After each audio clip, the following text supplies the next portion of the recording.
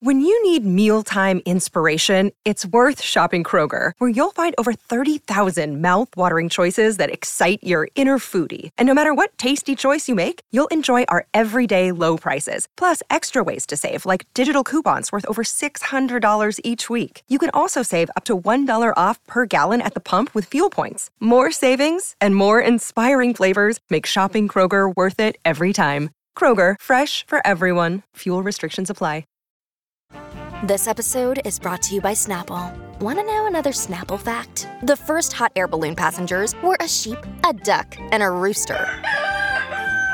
Ridiculous. Check out Snapple.com to find ridiculously flavored Snapple near you. This is a Crowd podcast.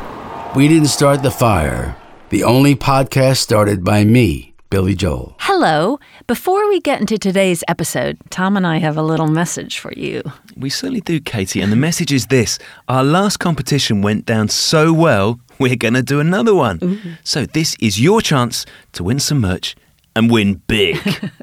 This time we're asking you to spread the fire. All you need to do is go to our socials, Twitter and Instagram, and make sure you're following us at Spread That Fire, and then get creative. You could upload a photo showing us why you love it, or where you listen to it. You could get a facial tattoo of Katie on one cheek and me on the other. Which cheek? That's what I want to know. I would suggest perhaps an interpretive dance that you film. Just be creative, because we're bribing you. I mean, there's a prize. We will pick 2 winners, our favorite / the most creative or funniest fire spreader. Plus, there'll be a random winner as well, because, you know, we're nice like that. Oh, we have a Katie. These 2 lucky people will win, get this, our entire merch bundle. Let's go through that. One of Katie's legendary damp cloth Utopia tea towels, a poster specially signed by both Katie and me, a beautiful fire bookmark crammed with fire quotes, and cartoons of our favourite fire lyrics, and a silky soft t-shirt in your size. You can see all the designs at spreadthatfire.com. Just make sure that you tag at SpreadThatFire on Twitter or Insta, and that you're following us. The competition is open as soon as Katie makes this klaxon noise. Kahooga! And you have got until Monday the 13th of June. So get those creative juices flowing. Alrighty, on with today's episode.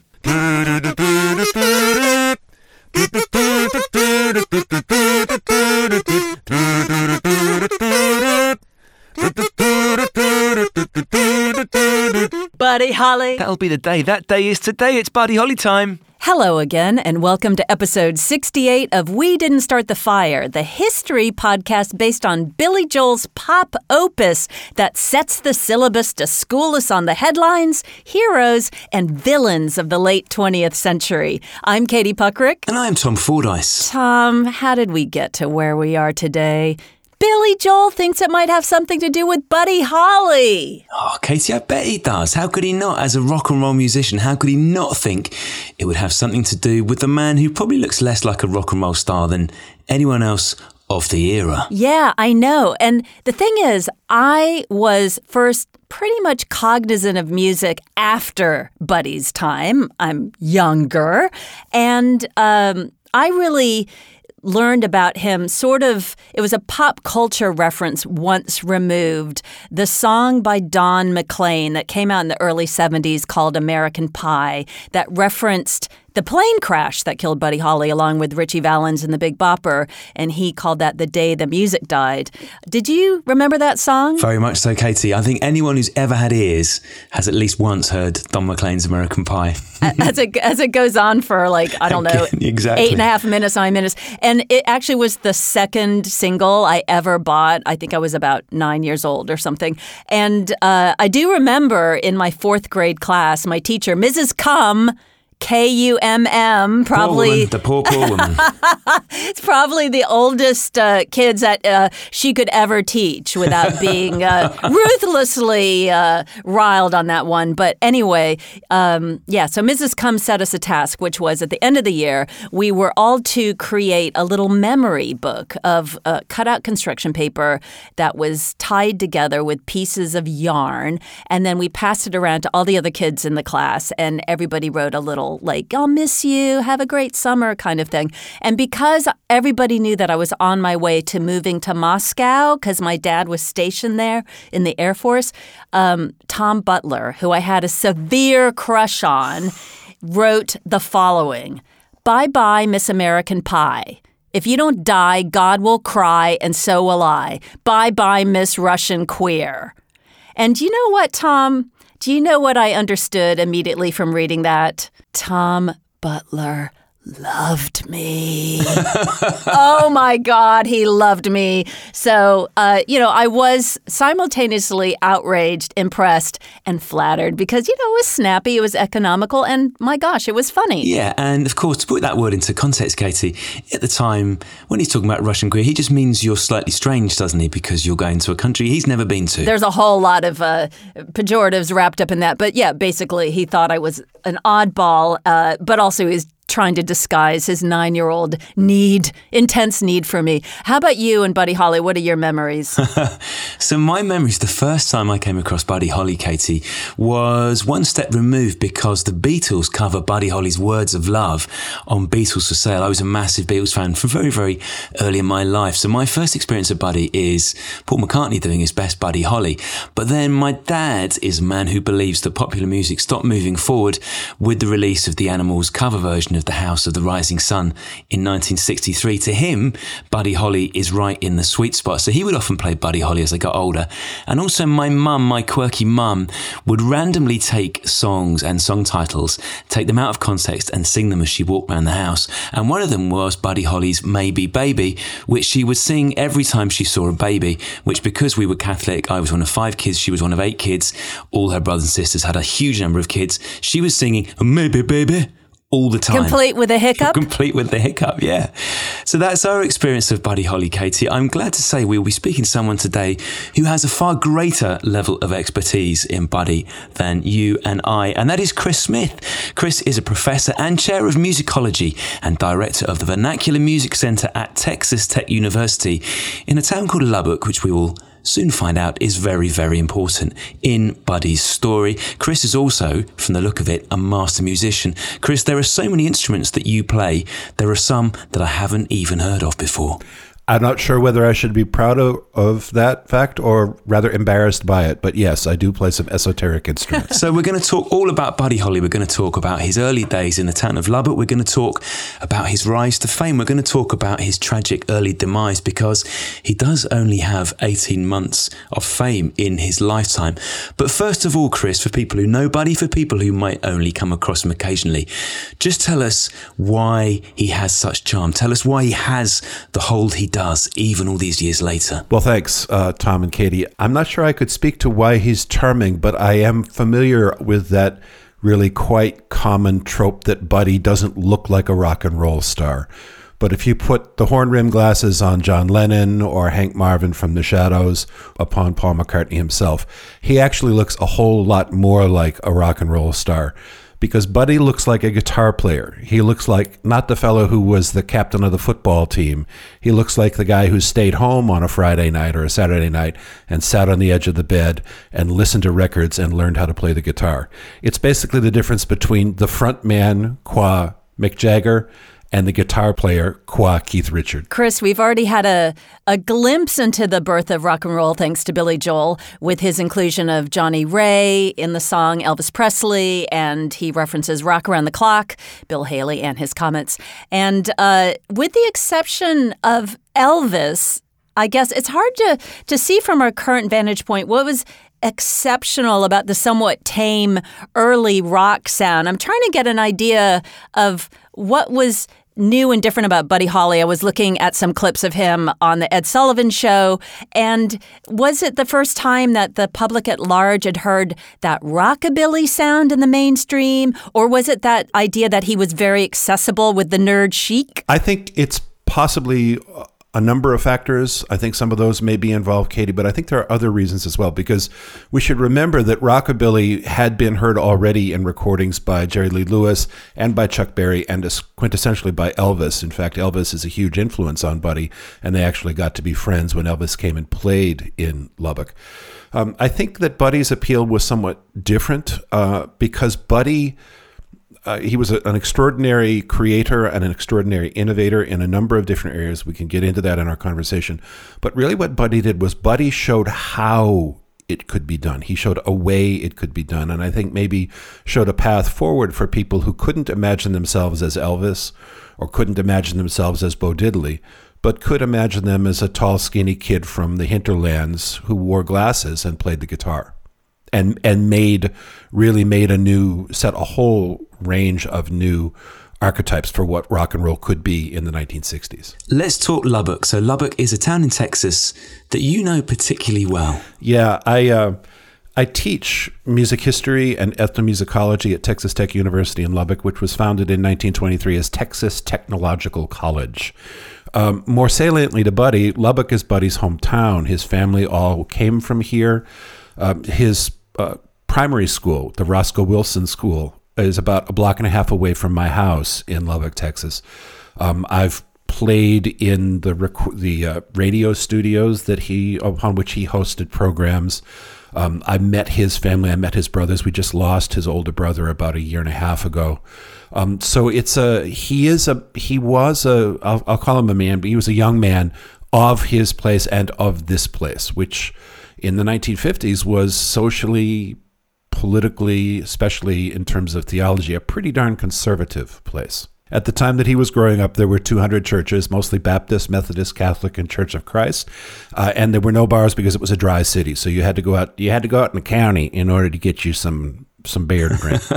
So he is the youngest of 4 children. His father, Larry, works in construction. His mother, Ella, is a housewife. It sounds like he had quite an itinerant early life, Chris, in that he had, 16, 17 different addresses in Lubbock before he reached manhood? The family moved around a bit within the town, but they were all very much embedded. As an extended family, they were embedded in the town, and people knew them. They were part of what's called the church family in the Baptist church. And so I think there was some movement, but I think Buddy is very much of Lubbock, and part of what drove Buddy in his sort of voracious creativity and innovations, the same kind of thing that drove a lot of later Lubbock musicians, which is that as I think it was Butch Hancock, who was one member of the Flatlanders, who said, well, in Lubbock, you got to either play music or go crazy. And I suspect it was even more the case in the 1950s. And so what drives him, aside from his mental health concerns, to take up the guitar? His whole family were musicians, and they had a family band.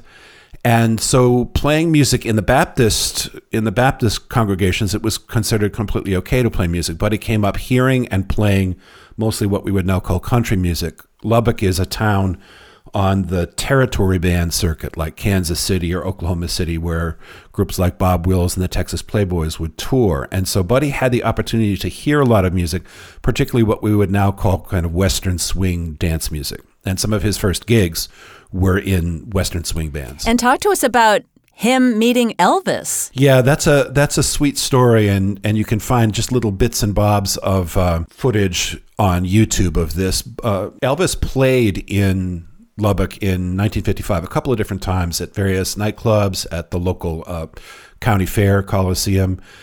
And so by the time Buddy heard Elvis the second time that Elvis played, Buddy and his trio actually were influenced by Elvis. And there's a bit of footage you can find on YouTube of Buddy and a crowd of high schoolers backstage at Lubbock High School with Elvis, talking to Elvis. What was the conversation? Is there any archive information about this? Yeah, there are stories about Buddy and his friends taking Elvis around to the after-hours clubs. I don't know that anybody sat down and ever wrote a news story about it. There's a wonderful story here in Lubbock, which I personally, because of my own interest, find quite moving. When Little Richard played in Lubbock. Now, Little Richard is African-American and a much more flamboyant personality even than Elvis. But when Little Richard played in town, Buddy got to meet Little Richard as well, and they got to chatting, and Buddy offered to house Richard overnight at his parents' house so that he wouldn't have to sleep in a cheap hotel room in a segregated town. And that, to me, that anecdote is very indicative of a way that Buddy was always reaching further, reaching for more musically, reaching for wider horizons of experience, and especially reaching beyond racial boundaries. I love the idea of Little Richard as a house guest for your conservative mum and dad. That would be, Katie, quite the house guest. Quite a pajama party, Tom.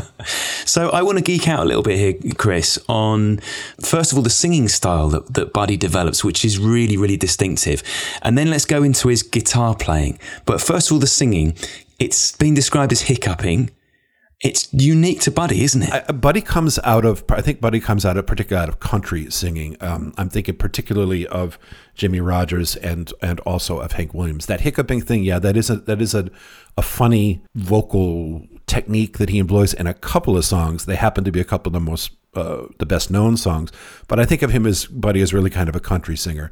And I just have this completely unscientific surmise that hiccuping thing might possibly evolve from Jimmie Rodgers' blue yodel. Yeah, it's like a truncated yodel in a way. In a way, yeah, I think so. Okay, and then let's talk his guitar style and also his choice of guitar. It sounds like he has borrowed some money quite early in his life from his family to buy a Fender Stratocaster. Now, the Stratocaster is pretty much the rock and roll guitar, isn't it? In fact, on our Buddy Holly Museum here, which has a number of his instruments and his personal memorabilia donated by people around the town, it actually has a bespoke video from Sir Paul McCartney, who came to Lubbock for the opening of the museum. The Stratocaster was very much a space-age kind of guitar. It was very much associated with surf music. The other rock and rollers didn't play Stratocasters. It was like the Telecaster, which preceded it. It's a country guitar, a guitar that was used in Bakersfield music and used by dance band musicians, really, people who needed to be able to play a very stable, solid instrument in relatively high volume situations. And so, the Strat becomes iconic of Buddy, and it's actually on the wall of the Buddy Holly Museum here in the old train station. And what was his playing style? He has this loud guitar. What does he do with it? Yeah, it's an amazing thing. I could go on, as Tom said, I could geek out about this for hours, although, disclaimer, I'm not a specialist in Buddy's guitar style. But what I think there are a number of ways in which Buddy was, despite the fact that he had this somewhat less flamboyant stage persona than, say, Little Richard or even Elvis, Buddy is absolutely an innovator in a number of ways. And in terms of guitar, Buddy invents the power trio. He invents the idea that you can have a complete band consisting of guitar, bass, and drums. And he plays the way that he does, to answer Katie's question. He plays this sort of combined rhythm and lead style, and the songs are very much based around these iconic riffs that you can tell Buddy came up with the riff and then wrote the song around the riff, which is a rock and roll strategy as well, right? Keith Richards writes the riff and then Mick makes up the lyrics, right? Well, that developed for Buddy because Buddy came up playing not even in a trio with guitar, bass, and drums. His earliest musical collaboration was with the drummer J.I. Allison when they were 14, 15 years old.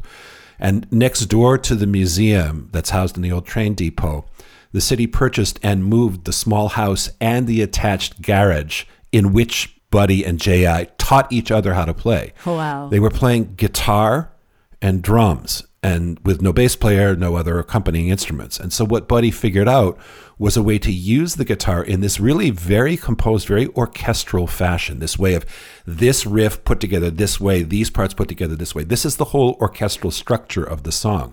It's the same way that Eddie and Alex Van Halen learned to play in their family garage in L.A., just guitar and drums. And there's a particular way of playing that evolves in which Buddy is trying to cover all the parts. Yeah, I'm thinking about White Stripes as well, more recently in the indie world, that same thing with the guitar and then the drums. And it's very skeletal, but very powerful. Yeah, Katie, I think that's really true. And I think it's an example of a lot of the ways that rock musicians, pop musicians, vernacular musicians operate. They operate to maximize the resources that are available to them. If they only have guitar, bass, and drums, they use guitar, bass, and drums. If they're Elvis's band, if they just have acoustic guitar, electric guitar, and stand-up bass, Bill Black learns a way to play the bass that makes it exceptionally percussive. So it's sort of, a needs-must kind of situation. And but it does lead to this thing where Buddy develops this really orchestral style, which is a huge influence upon people like Hank Marvin and the Shadows, more indirectly people like George Harrison and the Beatles, Jimi Hendrix. These are all people who pick up on the idea of the guitar as an orchestral instrument, and that's what I think. That's one of Buddy's great gifts to pop music. Do you want more Crowd podcasts? Let me tell you about the Crowd Stories channel. It's where you can find all of Crowd's documentaries. In one place. And for just £1 a week, they're ad-free. Addictive documentaries like American Vigilante. I'm a monster hunter. It's what I do. And Murder in House 2. I know you know what happened. You want to keep it to yourself, you shoot yourself. You're going down. Unbelievable investigations into government cover-ups. Your daily reality is the fact that at any moment when the guard comes along, he might just pull out his gun and shoot you in the back of the head. And immerse yourself in the stories of death of a rock star. Just search for Crowd Stories on Apple Podcasts. And hit the subscribe button. See you there.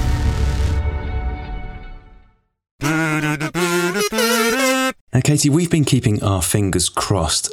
Chris, do you happen to have an instrument close to hand with you today? I do. Katie, it's happening. Chris, what would you be able to show us on your instrument which would tell us more about the style of Buddy Holly? I could give you Peggy Sue.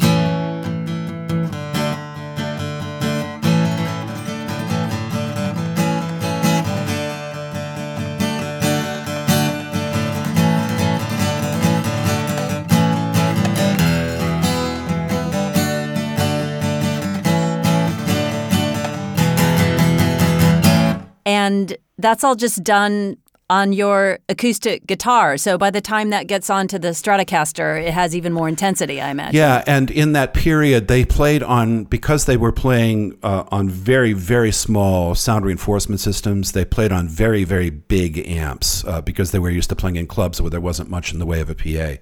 And so that would have been this huge sound. And remember that not only did Buddy learned to play guitar in this drums and guitar duo, but J.I. Allison developed his own drum parts in that same setting. It's like Eddie and Alex. It's this way of playing where, or of Jimi Hendrix and Mitch Mitchell. It almost didn't matter who the bass player was. Bass player played a really crucial role, but the bass held things together while this sort of orchestral percussion and guitar thing happens. The same thing happened in Cream with Eric Clapton and Ginger Baker. It's a model for how to think about the trio. And Buddy invented that. And the drummer, J.I., he's the drummer on Peggy Sue as well? Yeah. I mean, that is incredible. That driving, it's almost like the Burundi drummer's style. It's just so tribal and so forceful and it's so propulsive. And it's a little kind of punk rock. Yeah, J.I. loved to play on the toms, right? That boom, dum, dum, dum, dum. The remarkable thing I think about a lot of pop music on your side of the water as well as mine is that these are people who, like jazz musicians before them, they didn't learn this music in school. They had to learn it by ear. They had to invent it. Buddy had huge ears. Buddy is one of the most omnivorous musical landscapes I've ever imagined. When I first started working on Buddy's music, I found much more in the music than I would have presumed. The influences of Norteño music and Tex-Mex music and German polka music from Central Texas and country music and Western swing, as well as blues and R&B, upon which Buddy really cut his teeth. And when he is slinging his guitar and hiccuping and those tom-toms are pounding, what is the audience doing? Like, how are the kids dancing to this? How are they responding? Yeah. Well, Buddy's very first gigs were playing for Western swing bands for a legendary West Texas Western swing band leader called Tommy X. Hancock, who just passed a few years ago, remarkable musician.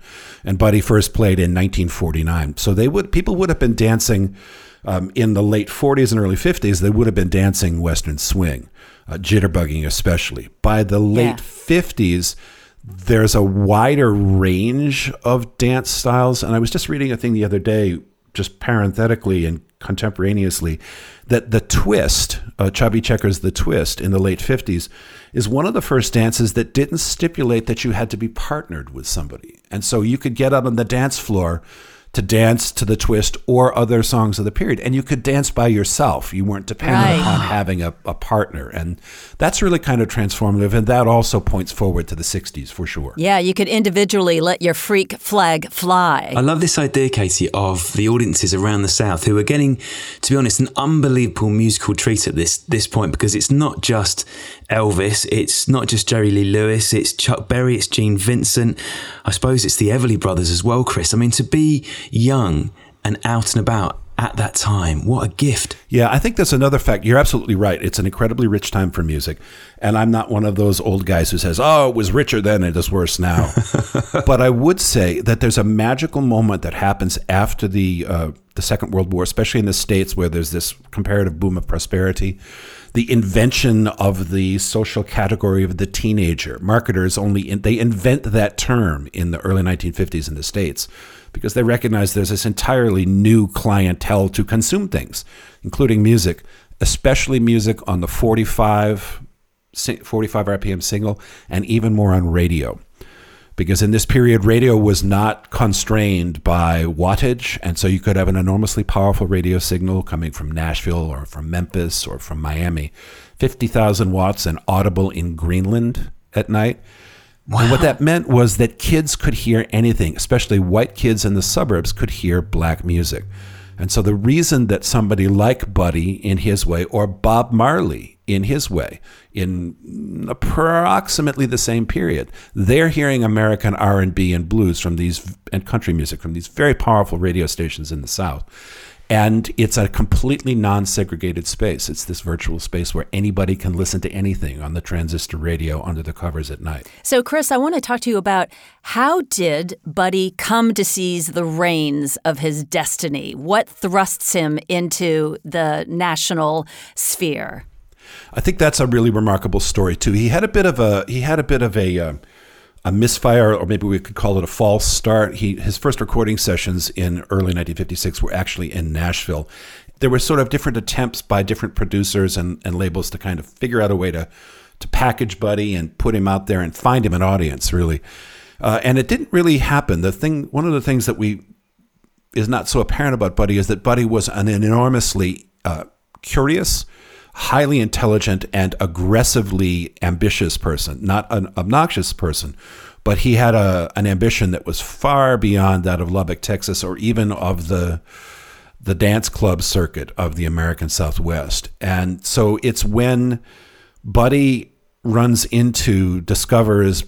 a relationship with Norman Petty, who owned a studio in Clovis, New Mexico, that he kind of hits Buddy Mark II. It's when he puts together his trio. It's when he's with a producer who isn't trying to shoehorn him into a kind of country music kind of approach. And that's when things like That'll Be the Day are recorded by Norman Petty. And it's in late 56 and 57 that we kind of, Buddy arrives he kind of cracks the code of what it is that he's going to do. Let's get into some of these huge songs then, Chris, because everyone will have their own favourite. It's a remarkable canon to put together in such a short period of time. What are the songs that for you are the game changers, the ones that move it all on? Well, I have to say that I didn't come into my current job in Buddy's hometown as a Buddy Holly fan. And so I would not have been so aware of some of that music. Some of my favorite stuff of Buddy's is actually quite late, including some of the material that he recorded as demos. When he had moved to New York, he recorded these pieces as demos, and he kind of expands his palette. That'll Be the Day, of course, it's an amazing piece of writing, but the guitar part on there's a Freudian slip. There's a Bo Diddley slip. Who Do You Love, a.k.a. Not Fade Away. That's an amazing guitar part. An amazing translation of what Bo Diddley did on his open tune guitar that Buddy adapts and finds a way to kind of reinvent. And so over and over again, what I hear Buddy doing when you get deep into his catalog is that he encounters a music and he begins to discover a way that music style characteristics can be transmuted into an original pop song, which is the same thing that Paul McCartney does so well. For that matter, it's the same thing that the American songwriter Stephen Foster did, to hear these very wide range of styles and say, that one could work this way, and that one could work this way, and this one could work this other way. So I like it when Buddy's covering black music, basically, because that's the roots that I share with Buddy. I'm another white boy who loves African-American music. And that's the thing that I think that it's African-American music that showed Buddy a way out of Lubbock, Texas, both experientially, also professionally, and also musically. And speaking of taking Coles to Newcastle, Buddy played 7 nights at the Apollo in Harlem. And apparently the story goes that the audience was a little surprised to find out that he was white, although I think he doesn't sound that soulful necessarily. Do you know anything about this event? I do a little bit, and I'll back up just for a second, Katie, and say that, there were people in the black community in Memphis who thought that Elvis was black. So, that miraculous medium of radio made it possible for people to listen across presumed racial boundaries. There were a whole lot of people who thought Chuck Berry was white, because this is as the writer Peter Guralnick, this is a world of music sound in the American South, which represents what Guralnick calls the Southern dream of freedom, namely and especially the freedom to operate across racial boundaries. He played at the Apollo. The Apollo, of course, was the absolute epicenter of African-American live entertainment. If you made it at the Apollo, you could make it anywhere. And if you crashed at the Apollo, you were in a very large company of other people who had crashed at the Apollo.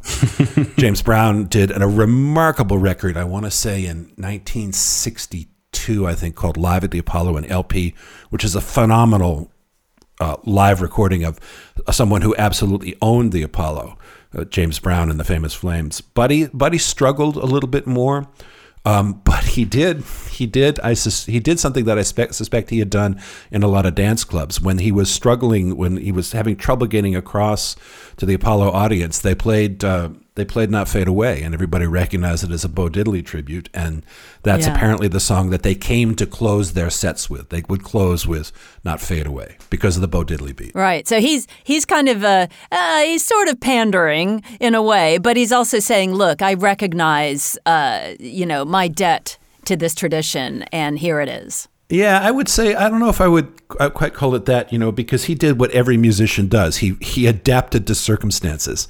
And that's one of the kinds of virtuosity that goes unremarked. But if you're a dance band musician, I will tell you, you're a dance band musician playing in rough clubs in the American Southwest in places like Lubbock, Texas and Amarillo, Texas, you learn how you can move your thing in the direction that the audience is looking for. And for all that Buddy looked like a kind of nerdy Mr. Science kid, Buddy was a tough kid, and Buddy could fight, and Buddy was had a lot of, I would say, moral certitude about the path he was following. And it's what took him out of Lubbock, Texas, in the teeth of that era's racist presumptions. I was going to ask Chris what it was like for audiences in the United Kingdom when Buddy tours over here in 1958, because if the seeds of rock and roll have already been planted, he has got his watering can out at this point, because Paul McCartney will hear him, John Lennon will hear him, Keith Richards will hear him. But based on what you've just said, I almost want to twist that round now. It must have been equally incredible for Buddy Holly,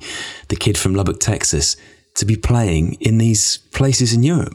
Yeah, I think so. And, I make no secret of the fact that I think that Buddy had an intellect and a set of ambitions which were going to take him out of Lubbock, Texas, no matter what. So in a sense, I find it, remarkable and lovely to think about Buddy and J.I. and Tommy Alsop, their guitar player, and Joe B. Malden. I love the image of these 20-year-old, 21-year-old kids in London and getting up to the things that 20-year-old young men do. But I also think that Buddy, Buddy had this remarkable capacity to own situations.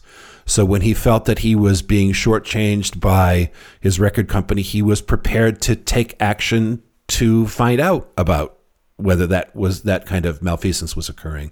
When it was time for him to change from one record company to another, he did that. When it was time for him to leave his management, he did that. When it was time for him to move to Manhattan, he did that. So Buddy was a citizen of the world, even if it took him until he was 20 to get beyond his own home zip code. Well, talk about him being the master of his destiny and very decisive. When he met Maria Elena Santiago, he proposed on their first date.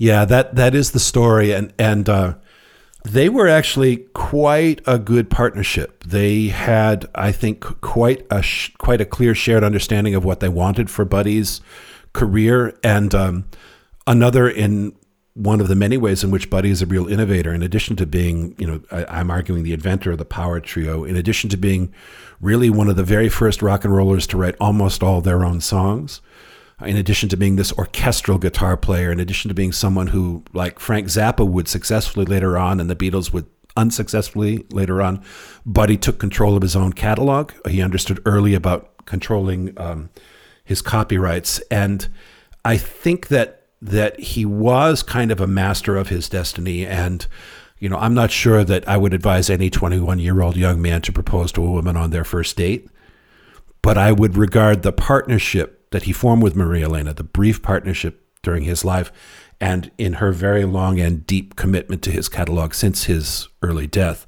I think he chose well, and I think that relationship, like so many of the ones I'm talking about, was something that it was about Buddy taking his world outward and to wider horizons. And also it was noteworthy and I guess taboo that she was Puerto Rican and Buddy was white. Yeah, it was. I mean, there was still, as we sadly know, there's still real racial prejudice in my country, and it's very fierce. It was maybe a little bit more explicit in the 1950s. Maria Elena had trouble. She had trouble with some of the longtime Lubbock folks who were like, well, where did he find this woman, and why did he marry her, and then after his death, there was tension there because Maria Elena she's been very clear about safeguarding his legacy when sometimes people wish to exploit his legacy, and she's not having that. Let's move towards the end game because unfortunately for Buddy, it happened so quickly, Chris. This very brief but meteoric rise he has, and it seems to begin around that thing you've discussed, around a desire to safeguard his financial future. He signs up for something called the Winter Dance Party, which is going to be a tour across 24 gigs in the middle of the Midwestern winter. He does it for cash initially, does he? Yeah, he did, although it was very common to play on package tours. That's the way that most of the promoters of the period ran their artists' careers. You didn't tour solo. You toured as part of a package. That's how Buddy came to the Apollo, for example. It's also unfortunate that in this period, no promoter, no manager, no record company was really thinking we're gonna lay a foundation for the long haul with this person. We're gonna lay the foundation for a 4 or 5 decade relationship with this person. At this period, it was still very much get in, get out. This is another pop music cycle that's going to be a flash in the pan. What made those kinds of tours difficult was when the promoter was trying to cut corners and save costs. And yeah, they were touring in unheated former school buses in the middle of winter in the upper Midwest. And it gets, as someone who's lived there, it gets damn cold. So it's getting colder and colder on this tour. It sounds like the sort of tour that is massive fun when you're watching and massive fun when you're playing. And in between, it really does get pretty brutal. Yeah, it is pretty brutal. And it's hard. It was strings of one-nighters. You play one night, you go into a hall, you play one night on your package, you get back out, maybe you get a few hours sleep in a hotel if you're white and can get into a hotel, and then you get back on that damn bus, usually with dirty laundry and cold and bad sleep. And it's hard work doing one-nighters. Was then, it is now. So he's on this package tour with Ritchie Valens, who was famous for La Bamba, the Chicano star, an innovator in his own right, and the Big Bopper, who was famous for Chantilly Lace, hello, baby. And so they're all on this freezing bus. And talk us through what happens on the night of the fatal plane crash. Well, it's you guys referenced Don McLean earlier, and your theme man, Billy Joel, has referenced this as well.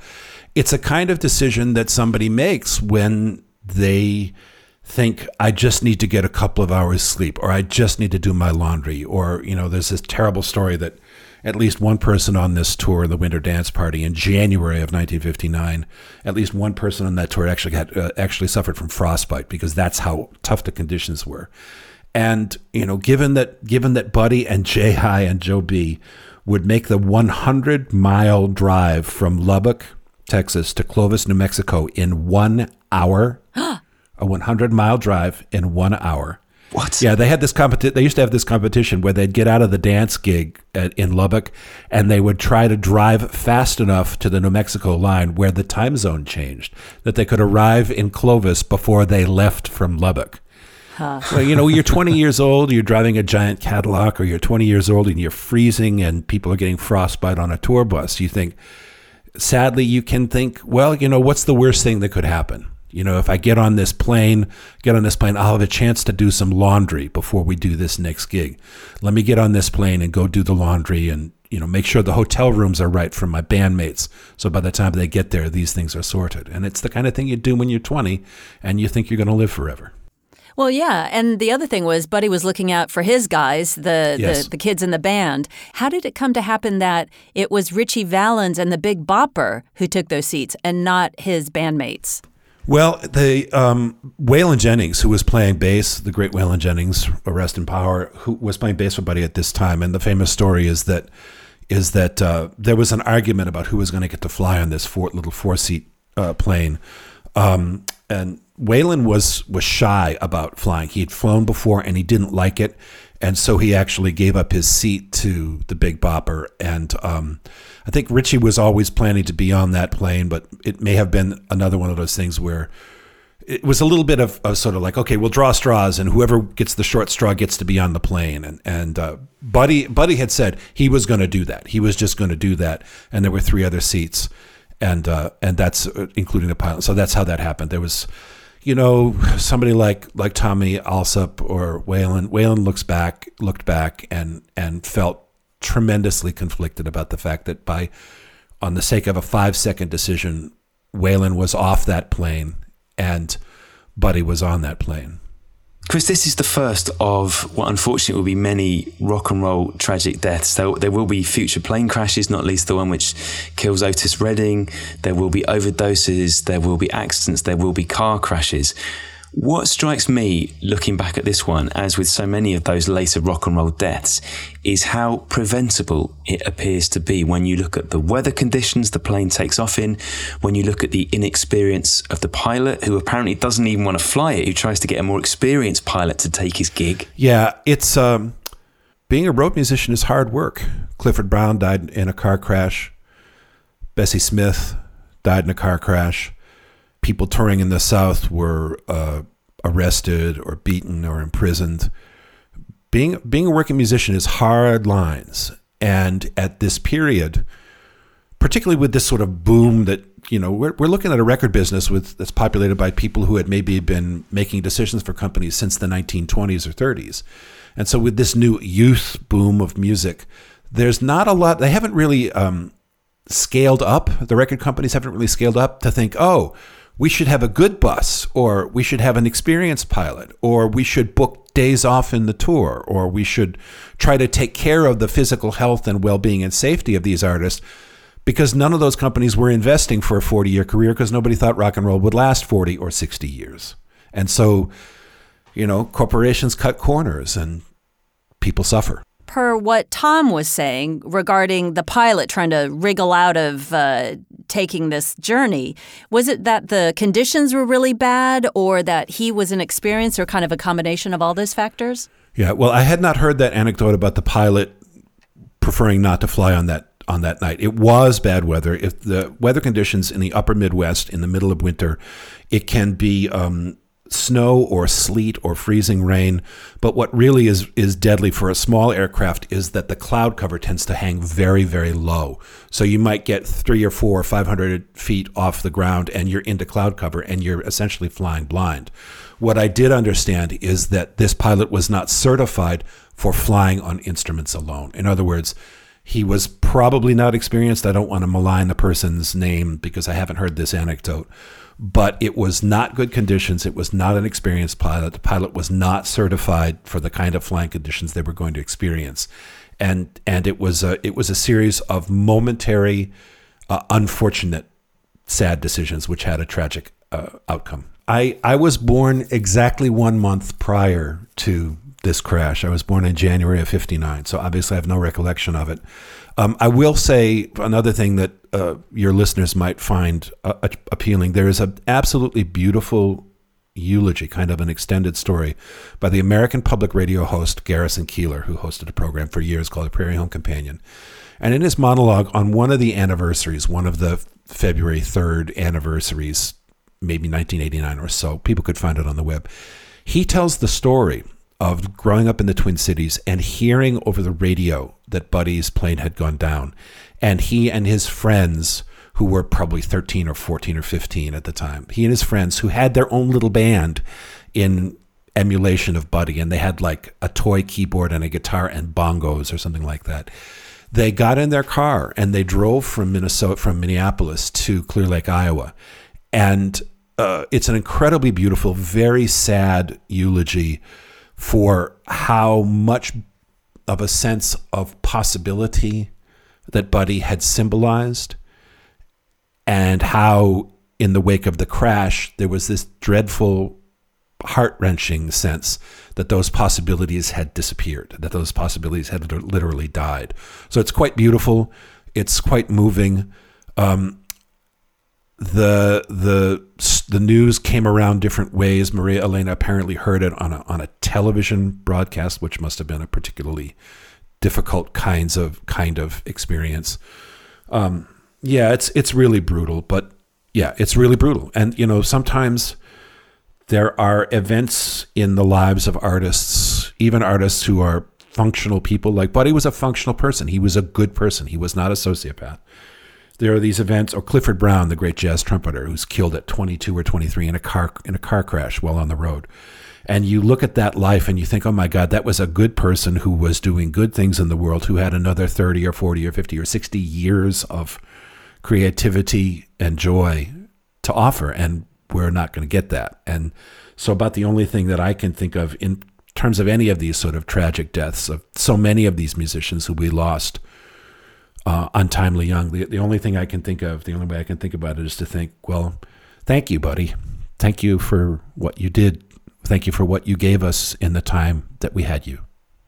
The giants of music thank Buddy Holly, and Tom Fordyce and I thank you. Christopher Smith, thank you so much. It's my pleasure. I'm happy to chat with you. Katie, I don't know about you, I really enjoyed finding out more about Buddy Holly because I think, do you know what? I think before I'd underestimated him. I hadn't entirely got it because he doesn't have Elvis's sneer. He doesn't have the danger of Little Richard.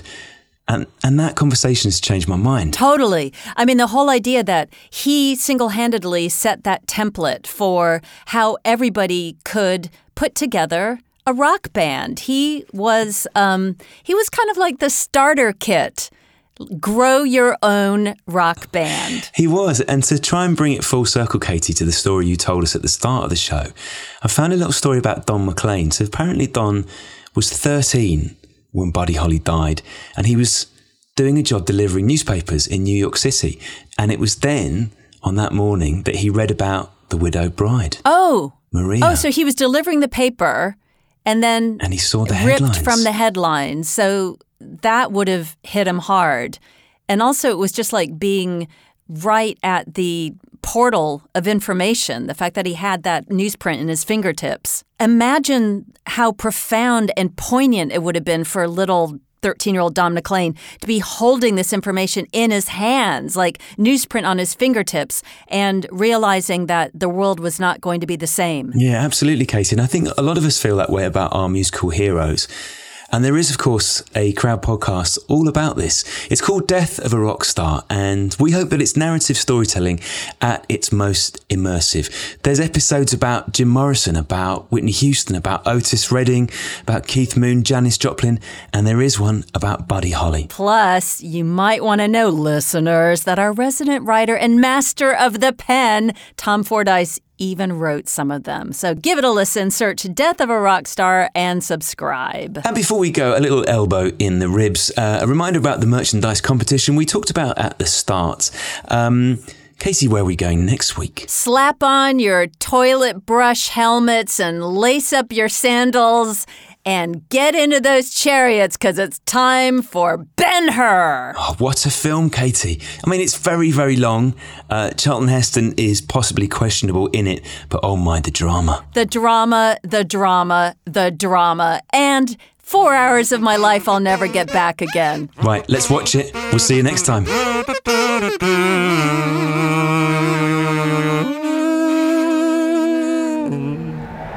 Crowd Network. A place where you belong.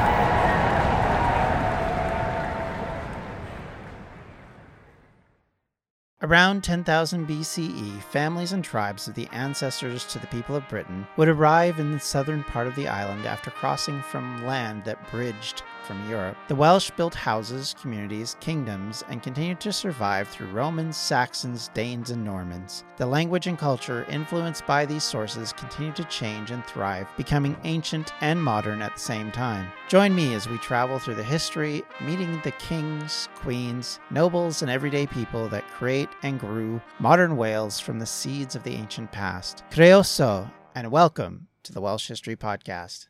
I'm Allison Holland, host of the Kennedy Dynasty Podcast. Equipped with a microphone and a long-term fascination of the Kennedy family, I am joined by an incredible cast of experts, friends, and guests to take you on a fun, relaxed, yet informative journey through history and pop culture. From book references to fashion to philanthropy to our modern expectations of the presidency itself, you'll see that there is so much more to Kennedy than just JFK or conspiracy theories. Join me for the Kennedy Dynasty Podcast. Hey, podcast listeners, I'm Paul Brandis introducing my podcast, Countdown to Dallas. It's a fascinating, in-depth look at the seemingly unconnected events that led to the assassination of President John F. Kennedy. It's based on my book of the same title. In that book and in this podcast, I go all the way back to 1939, when Lee Harvey Oswald was born into a troubled and dysfunctional family. I'll follow his transient and often violent teenage years and young adulthood, painting a fuller picture of the man who would later become Kennedy's killer. I also take a look at events unfolding in that era, like Cuba and Vietnam, and I'll unpack the conspiracy theories too, not one of which has ever been conclusively proven. Subscribe to Countdown to Dallas at evergreenpodcasts.com or your favorite listening app, October 31st.